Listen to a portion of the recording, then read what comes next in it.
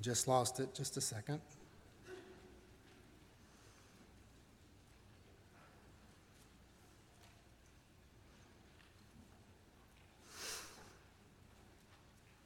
I'll be reading from John 1, verses 29 through 34.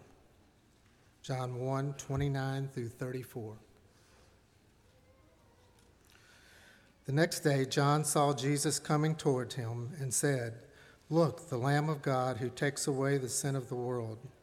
This is the one I meant when I said, a man who comes after me has surpassed me because he was before me. I myself did not know him, but the reason I came baptizing with water was that he might be revealed to Israel." Then John gave this testimony, "I saw the Spirit come down from heaven as a dove and remain on him. And I myself did not know him, but the one who sent me to baptize with water told me, 'The man on whom you see the Spirit come down and remain is the one who will baptize with the Holy Spirit. I have seen and I testify that this is God's chosen one.'"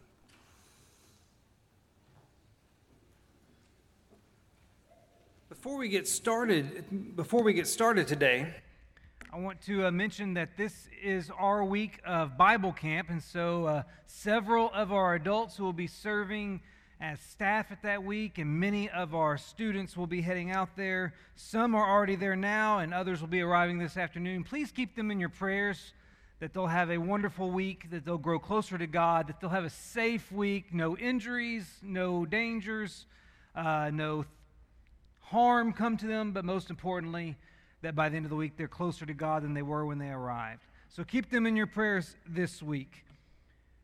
This morning, we are going to continue our study called Name Dropping. We, for the past several weeks, have been engaged in this study of God's names, because as we discussed at the outset of this series, it's our responsibility to know God. And one of the ways God has made himself known to us is through his names, which are many throughout Scripture. Thus far, we've learned that God's personal name is Yahweh. That's the name he revealed to Moses at the burning bush. It's a name that's made of simply of 4 consonants and means I am. From there, we learned that Abraham called God Yahweh Yireh when God provided a substitutionary sacrifice in place of Isaac. And in that moment, all Abraham could do is worship Yahweh who provides. A couple of weeks ago, God, we saw, identified himself as Yahweh Rapha when he healed that bitter water at Marah so that the Israelites could drink. And he then told them that he is Yahweh who heals. Last week, I'm indebted to Ben McGreevy for filling in, and he did a lesson that showed us that Jesus referred to God as Abba when he prayed in the Garden of Gethsemane. And that name speaks to the intimate father-child relationship that he desires to have with all of us. And this week, we'll return to the Old Testament. We'll return to the book of Exodus, to the 17th chapter, and progress through the narrative of the Bible as God's names continue to be dropped. And we come to our next name, which appears in verse 15 of Exodus chapter 17. The name is YAHWEH Nissi, and it means Yahweh is my banner. Yahweh is my banner. Now that may seem like an odd name to you and I. It may not make much sense to us at face value. But you need to understand a little something about the purpose of banners in order to appreciate this name. One author pointed out that banners have been important throughout history as visible declarations of authority. They show whom you represent and to whom you are committed. Pictured on the screen is one of the most famous images in American history. It's called Raising the Flag on Iwo Jima. It was taken on February 23rd, 1945, atop Mount Suribachi during the Battle of Iwo Jima in the final stages of combat on the Pacific Front during World War II. In this picture, 6 Marines were charged with the duty of planting an American flag on top of that 554-foot mountain. It was actually the second flag raising on that mountain that day. It was sent up as a replacement flag for the original flag because they decided, for sentimental reasons, they wanted to bring the original flag down and save it, and they wanted a bigger flag flying on top of that mountain.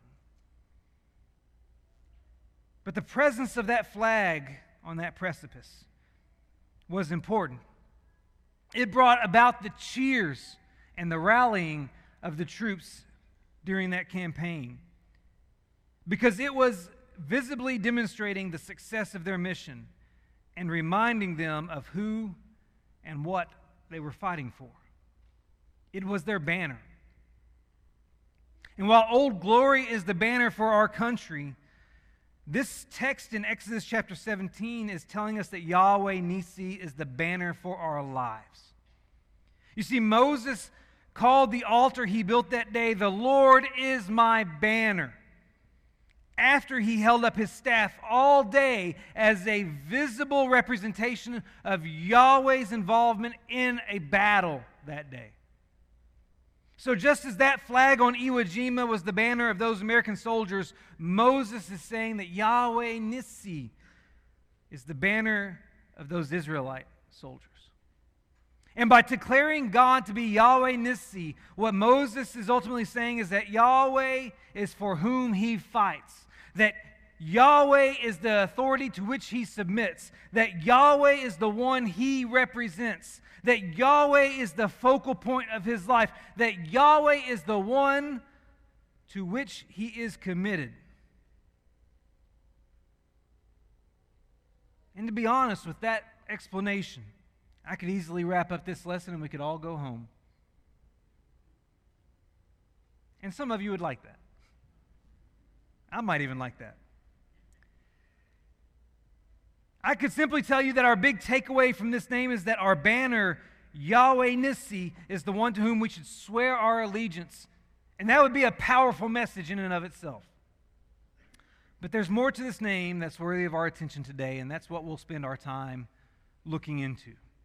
See, when we hear this name, Yahweh Nissi, when we recall and see that Yahweh is our banner, what we need to realize is that this name, Yahweh Nissi, is associated with battle. This particular name of God is dropped after Yahweh in the context of war. Look again at what the text says in Exodus chapter 17, verse 8. Then Amalek came and fought with Israel at Rephidim.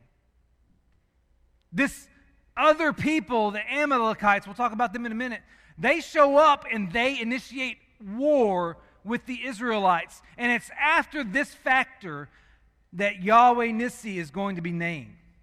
And what you need to know is that this is not just any battle. This is the first battle faced by the Israelites since their exodus from Egypt.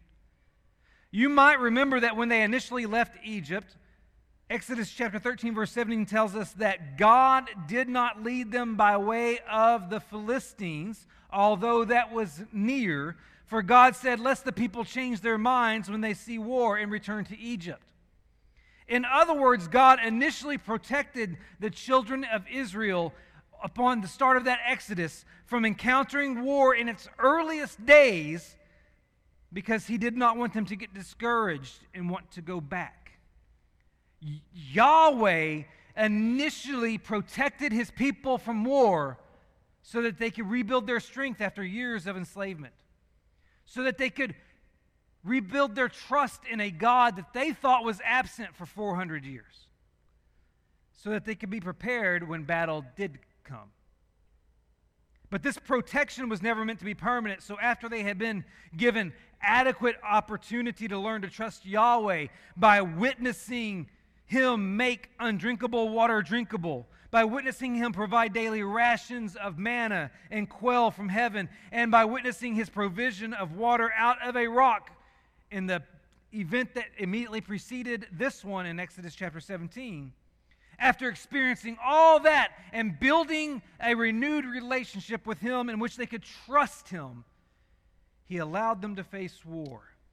And notice who they were fighting. Amalek.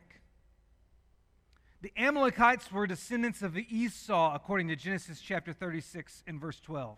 These are the same people, the Amalekites are the same people who joined forces with King Eglon of Moab and subjugated the Israelites until Ehud ignited a revolution in Judges chapter 3. These Amalekites are the same people who joined forces with the Midianites to raid and pillage Israel during times of harvest until God used Gideon to defeat them with torches and trumpets in Judges chapter 6. And these are the same people who King Saul was ordered to devote to destruction because they opposed Israel when they came up out of Egypt in 1 Samuel chapter 15, verses 2 and 3. So the children of Israel, who for the past few centuries have been nothing more than slaves in a foreign land, have received their freedom by the grace of God, and while peacefully relocating to their new home, are attacked by a tribe of marauders and now have to muster an army to defend themselves despite the fact that they have little military experience. And while this may have been the first battle that the children of God had to face, it certainly wasn't the last. Because the Bible says that God's children today are engaged in a spiritual war. Do you remember how Paul introduced his overview of the armor of God in Ephesians chapter 6, verse 11 and 12?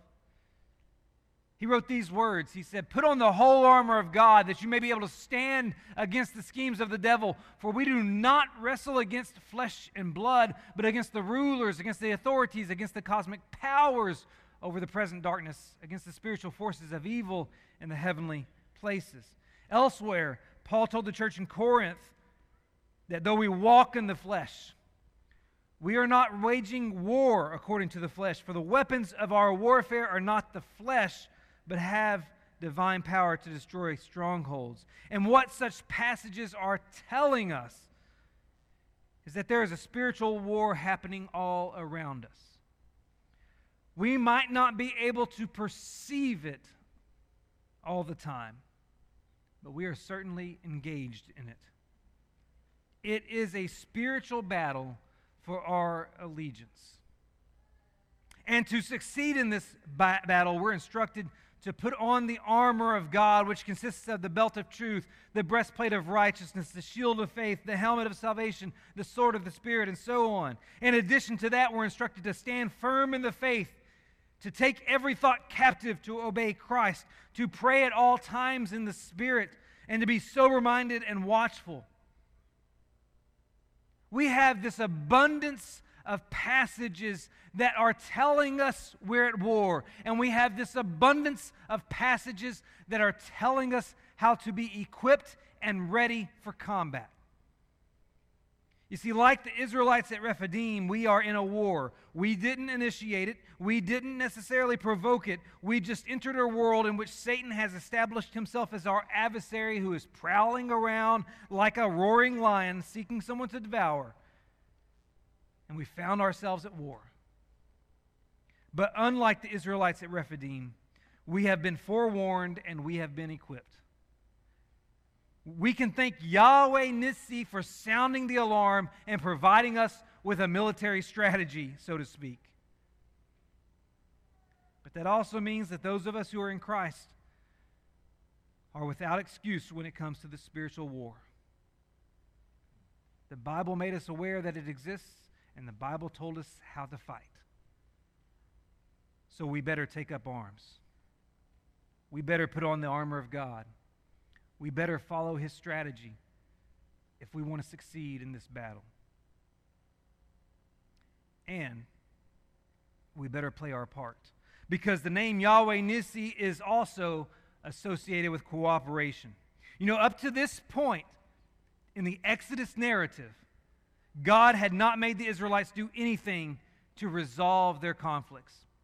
He required nothing of the Israelites up to this point. In fact, if you journey back to Exodus chapter 14, when they found themselves trapped between the Red Sea and an approaching Egyptian army, God didn't instruct them to strap on their swords and go to war. Instead, look at what he told them via Moses, verse 13 and 14 of Exodus 14. Fear not.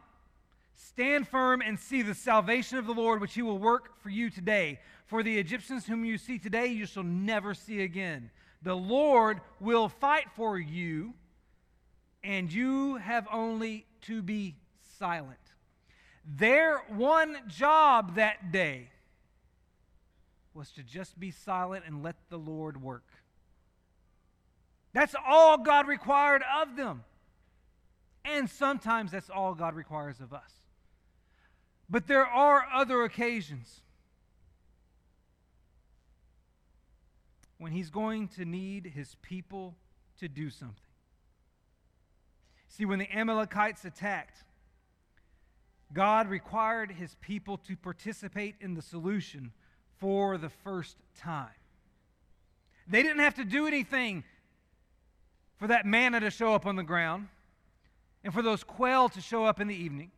They didn't have to do anything for that water to be converted from an undrinkable state to a drinkable state. They didn't have to do anything for that water to come out of that rock. God handled all of those things himself. But now it's time for them to be actively involved and to demonstrate their trust in YAHWEH Nissi. And so, look at Exodus chapter 17, verse 9 and 11 through 11, and notice the strategy that was employed by Yahweh. So Moses said to Joshua, "Choose for us men and go out and fight with Amalek. Tomorrow I will stand on the top of the hill with the staff of God in my hand." So Joshua did as Moses told him and fought with Amalek, while Moses, Aaron, and Hur went up to the top of the hill. Whenever Moses held up his hand, Israel prevailed, and whenever he lowered his hand, Amalek prevailed. The strategy here is twofold. First, it involved Joshua leading the fight in the valley. The people had a part to play. They had work to do. They had responsibility to fulfill. Had Joshua and the Israelite fighting men not engaged in battle down in that valley, would they have been victorious? If they hadn't taken up arms and gone into battle, would God have brought them the victory? Now, God didn't need them. We know God is capable of succeeding without us, but when God orders us to do something and we don't do it, we're not diminishing his ability. We're simply disobeying his command. He may be the one that provides the growth, but he expects us to plant the seed and water the seed, as 1 Corinthians chapter 3 and verse 7 indicates. And so the first part of this strategy is for Joshua to lead the fight in the valley. And as a side note, this is the very first time Joshua ever gets mentioned in Scripture. The second part of the strategy for Moses to go up on a mountain. Joshua's in the valley with the people fighting. Moses is up on the hill. And what is Moses doing on that mountain? The text simply says he held up his hands while holding the staff of God. Now, you need to understand that was no ordinary staff. That was the staff that touched the Nile and turned it into blood in Exodus chapter 7. That was the staff that was held out over the Red Sea and separated it so that the Israelites could walk across on dry land in Exodus chapter 14. That was the staff in the story that immediately preceded this one that struck that rock in order for water to gush out and quench the thirst of all the Israelites. That was the staff of God. It was no ordinary staff. And it was no ordinary stance on top of that mountain either. Moses had stood in that stance before. Back in Exodus chapter 9 and verse 28, Pharaoh had had enough of the plague of the hail and the thunder. And he told Moses that he had sinned and asked him to plead with the Lord on his behalf. So Moses responded in Exodus chapter 9 and verse 29 by saying, "As soon as I have gone out of the city, I will stretch out my hands to the Lord. The thunder will cease, and there will be no more hell, so that you know that the earth is Yahweh's. When Moses stretched out his hands in Exodus chapter 9, and when Moses held up his hands here in Exodus chapter 17, he was communicating with God. He was engaged in prayer. He was enlisting God's help. He was pleading with God. So Moses was on top of that mountain praying while Joshua was in the valley fighting. It was a cooperative effort that day. A cooperative effort in which God's people did their part while simultaneously petitioning him to do his. And that's important for us to recognize. Because Israel's participation and our participation was never meant to replace God's involvement. We should never take the approach that we've got this on our own. We should understand that God expects us to act, that God expects us to do, that God expects us to fulfill his commands. But that does not mean that we operate apart from him. It's still his battle. It's still his victory. We're just agents through whom he operates. And Israel learned this the hard way. Sometime later, the Israelites were on the border of Canaan preparing to enter when Yahweh instructed them to spy out the land, Numbers chapter 13 and verse 1. 12 spies were sent, and they came back with a consensus report regarding the quality of the land. But they disagreed with regard to their ability to conquer it. 10 of the spies said, "We are not able to go up against the people, for they are stronger than we are." Despite the fact that they had YAHWEH Nissi on their side, they felt inadequate. The people then listened to those 10 detractors, and in so doing, they angered Yahweh because they did not trust in him.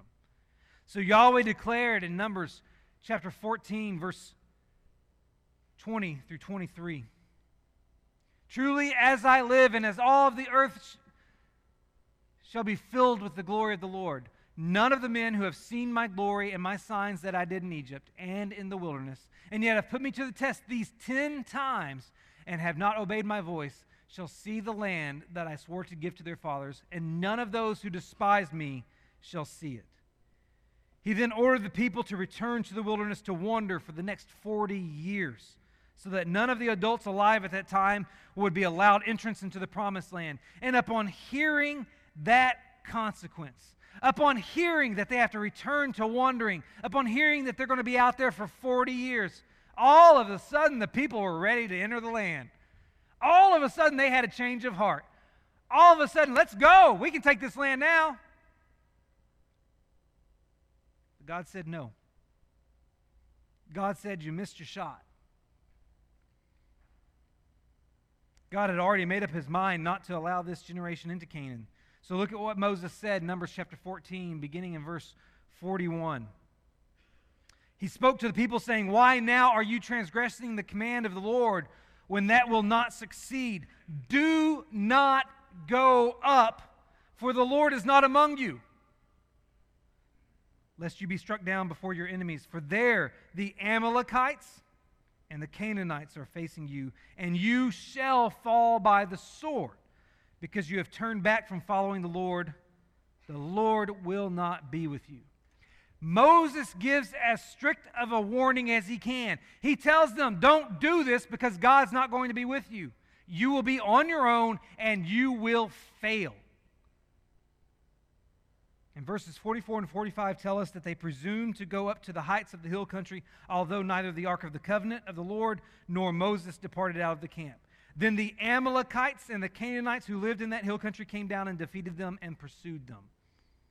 That's the same Amalekites that Israel handily defeated at Rephidim when Moses was on the mountain and Joshua was in the valley, when the Lord was their banner.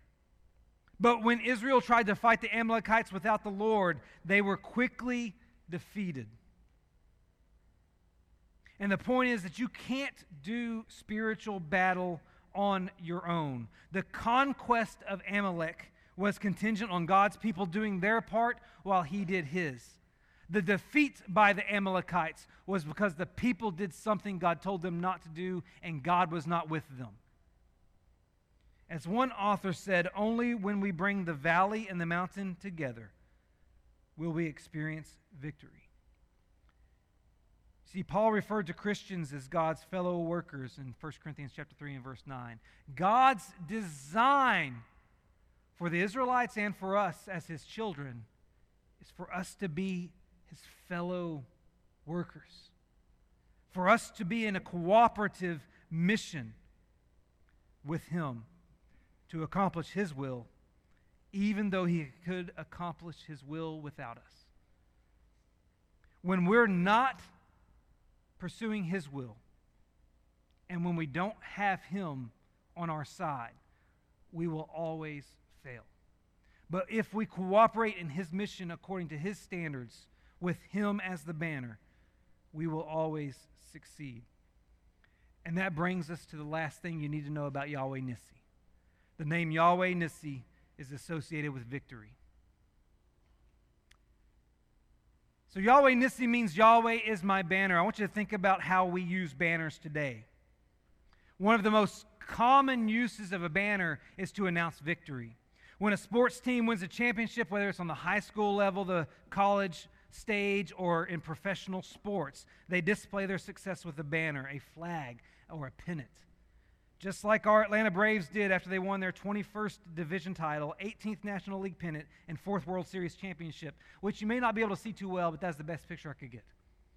They have added another pennant up there, but I wanted to stick with the World Series. We display our victories with banners.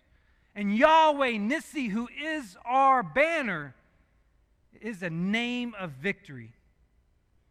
YAHWEH Nissi is a declaration of victory because this name is associated with Israel's defeat of the Amalekites and the announcement in Exodus chapter 17 and verse 14 that Yahweh will utterly blot out the memory of Amalek from under heaven. Yahweh announces after his name is declared that he's going to have final say about the Amalekites. That he's going to blot out their name in perpetuity. Here's something that's interesting. We've noted several firsts with this account. It was the first battle the Israelites faced. It was the first mention of Joshua. It was the first time God required his people to do something. And interestingly, this is the first appearance of a divine instruction to record something in written form. If you look there at the start of Exodus chapter 17, verse 14, Moses is instructed to write this as a memorial in a book and recite it in the ears of Joshua. YAHWEH Nissi wanted this promise to be recorded. YAHWEH Nissi wanted his people to remember that he gave them victory over the Amalekites, a people who would frustrate them time and time again until he ultimately destroyed them through the efforts of King Saul, Samuel, and King David. In fact, the Amalekites are not mentioned again after the reign of David, except in Psalm chapter 83 and verse 7, which was written by Asaph, an appointee of David at the temple. You won't see them again after that. No mention of them in the Bible whatsoever after that. And just because that promise was fulfilled, that promise to blot out the memory of Amalek, just because that promise was fulfilled,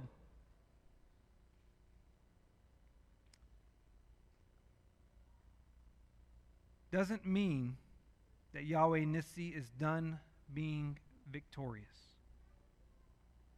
Through Jesus Christ, God achieved the ultimate victory.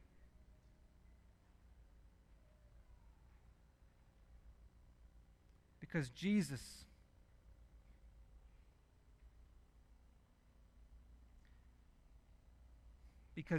appeared to destroy the works of the devil, as 1 John chapter 3 and verse 8 says. And he fulfilled that mission He fulfilled that mission through his own death, which destroyed the one who has the power of death, that is the devil, and delivered all those who through fear of death were subject to lifelong slavery. And now, 1 Corinthians chapter 15, verse 25 and 26 says that he must reign until he's put all his enemies under his feet. The last enemy to be destroyed is death, and that last enemy will be destroyed at the last trumpet, because when the trumpet sounds, the dead will be raised imperishable, and the living will put on immortality. Then shall come to pass the saying that is written, death is swallowed up in victory. And as Paul said in 1 Corinthians chapter 15 and verse 57, the sting of death is sin. The power of sin is the law. But thanks be to God who gives us the victory through our Lord Jesus Christ. And while the memory of Amalek was blotted out by YAHWEH Nissi, Jesus declares in Revelation chapter 3 and verse 5 that he will never blot out of the book of life the name of the one who conquers. Instead, he will confess his name before his Father and before his angels. And it's all because YAHWEH Nissi is our victory banner. This morning, we study this name, and it may not be one that you readily think of when it comes to the names of God. It appears in a story that can easily be overlooked, a story that is not a VBS spectacular. It comes in connection with the concept of battle. But it reminds us that we're in a battle. It comes as a name that speaks to our cooperation with the Lord in his mission, fulfilling his will. But most importantly, it's a name that provides a constant reminder of his victory for us. And so the question we must ask ourselves today is, have you raised the victory banner in your life? If not, you can do that today by being baptized into Christ for the forgiveness of your sins. Have you put on Christ in baptism but still find yourself wrestling against the rulers, authorities, powers, and spiritual forces of evil? Well, YAHWEH Nissi is here to help you. He'll equip you. And he'll enlist your help. So today, we invite you to pledge your allegiance to YAHWEH Nissi, your one true banner, while together we stand and sing.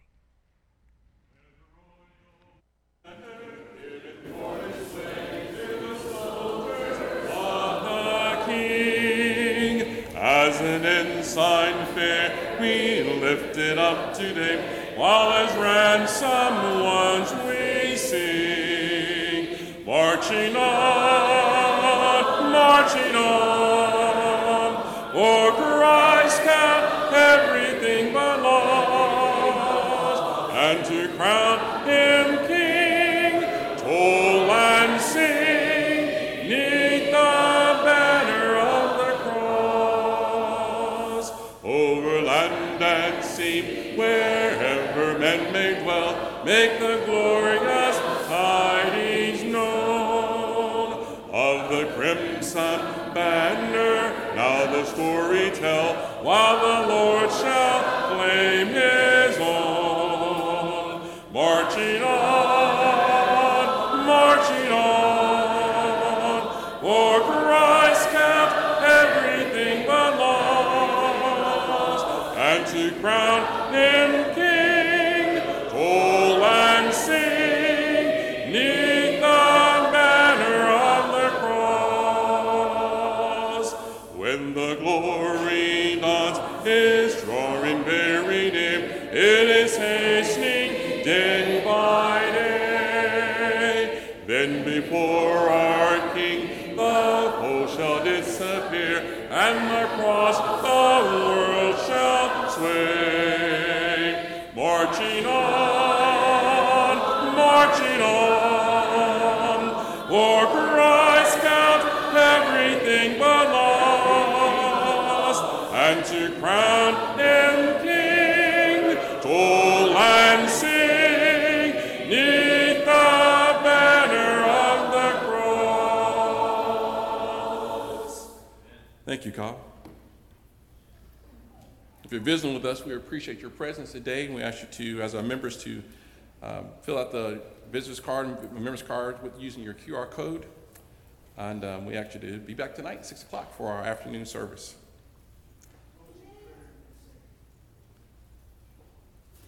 Okay. We will have a closing song. We'd ask you to sit after we have our closing prayer. Higher ground. We sing the first, second, and fourth stanza, and this is just like the song. It just has an echo. All right. I'm pressing on the upward way, new heights I'm gaining every day, till praying I onward bound. Lord, plant my feet on higher ground.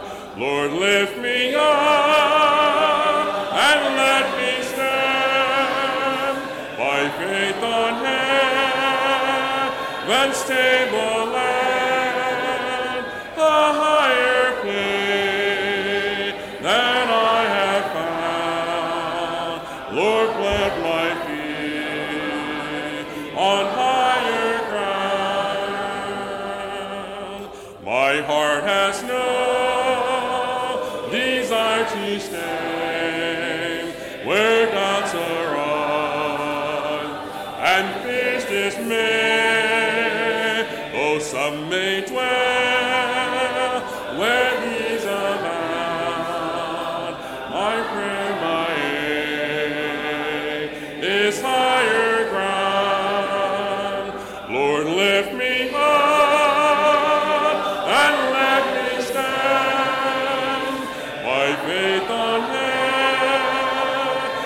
stable land, a higher place than I have found. Lord, plant my feet on higher ground. I want to scale the utmost high and catch a glimpse of glory bright, but still I'll pray till heaven I found. Lord, lead me on to higher ground. Lord, lift me up and let me stand by faith on heaven's stable land, a higher place than I have found. Lord, plant my feet on higher ground.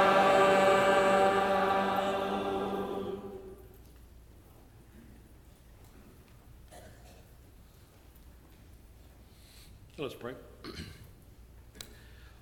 Our Father, hallowed be thy name. We thank you, Father, for the opportunity we've had here today to come together without oppression to worship you in a way that we see from your word and to praise you and honor you, Father. And we just thank you for that opportunity. We thank you for your love for us, that you provide for us, Father, in a way that fills our hearts with joy and love for you, Father, and love for each other. Be with us as we leave here today, that we might take what we've heard today in our lesson and our Bible studies that will help us to grow spiritually and be better examples for Jesus, better examples to those around us, Father, in this world. Be with those that have been mentioned on our prayer list today, Father, and we ask you to heal them if possible and bring them back with us, to be with us. And, of course, forgive us for our sins, for we fall short. It's in Jesus' name we pray. Amen. Stay up here? Oh, okay. Okay.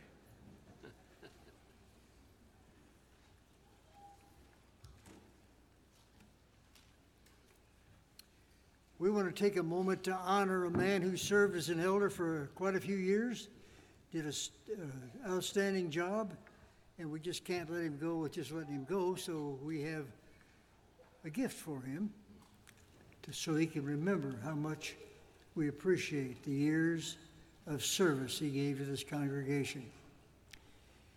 I have a plaque here. It says, presented to Stan Nutt in recognition of his leadership, energy, and tireless dedication as a shepherd of the Buford Church of Christ.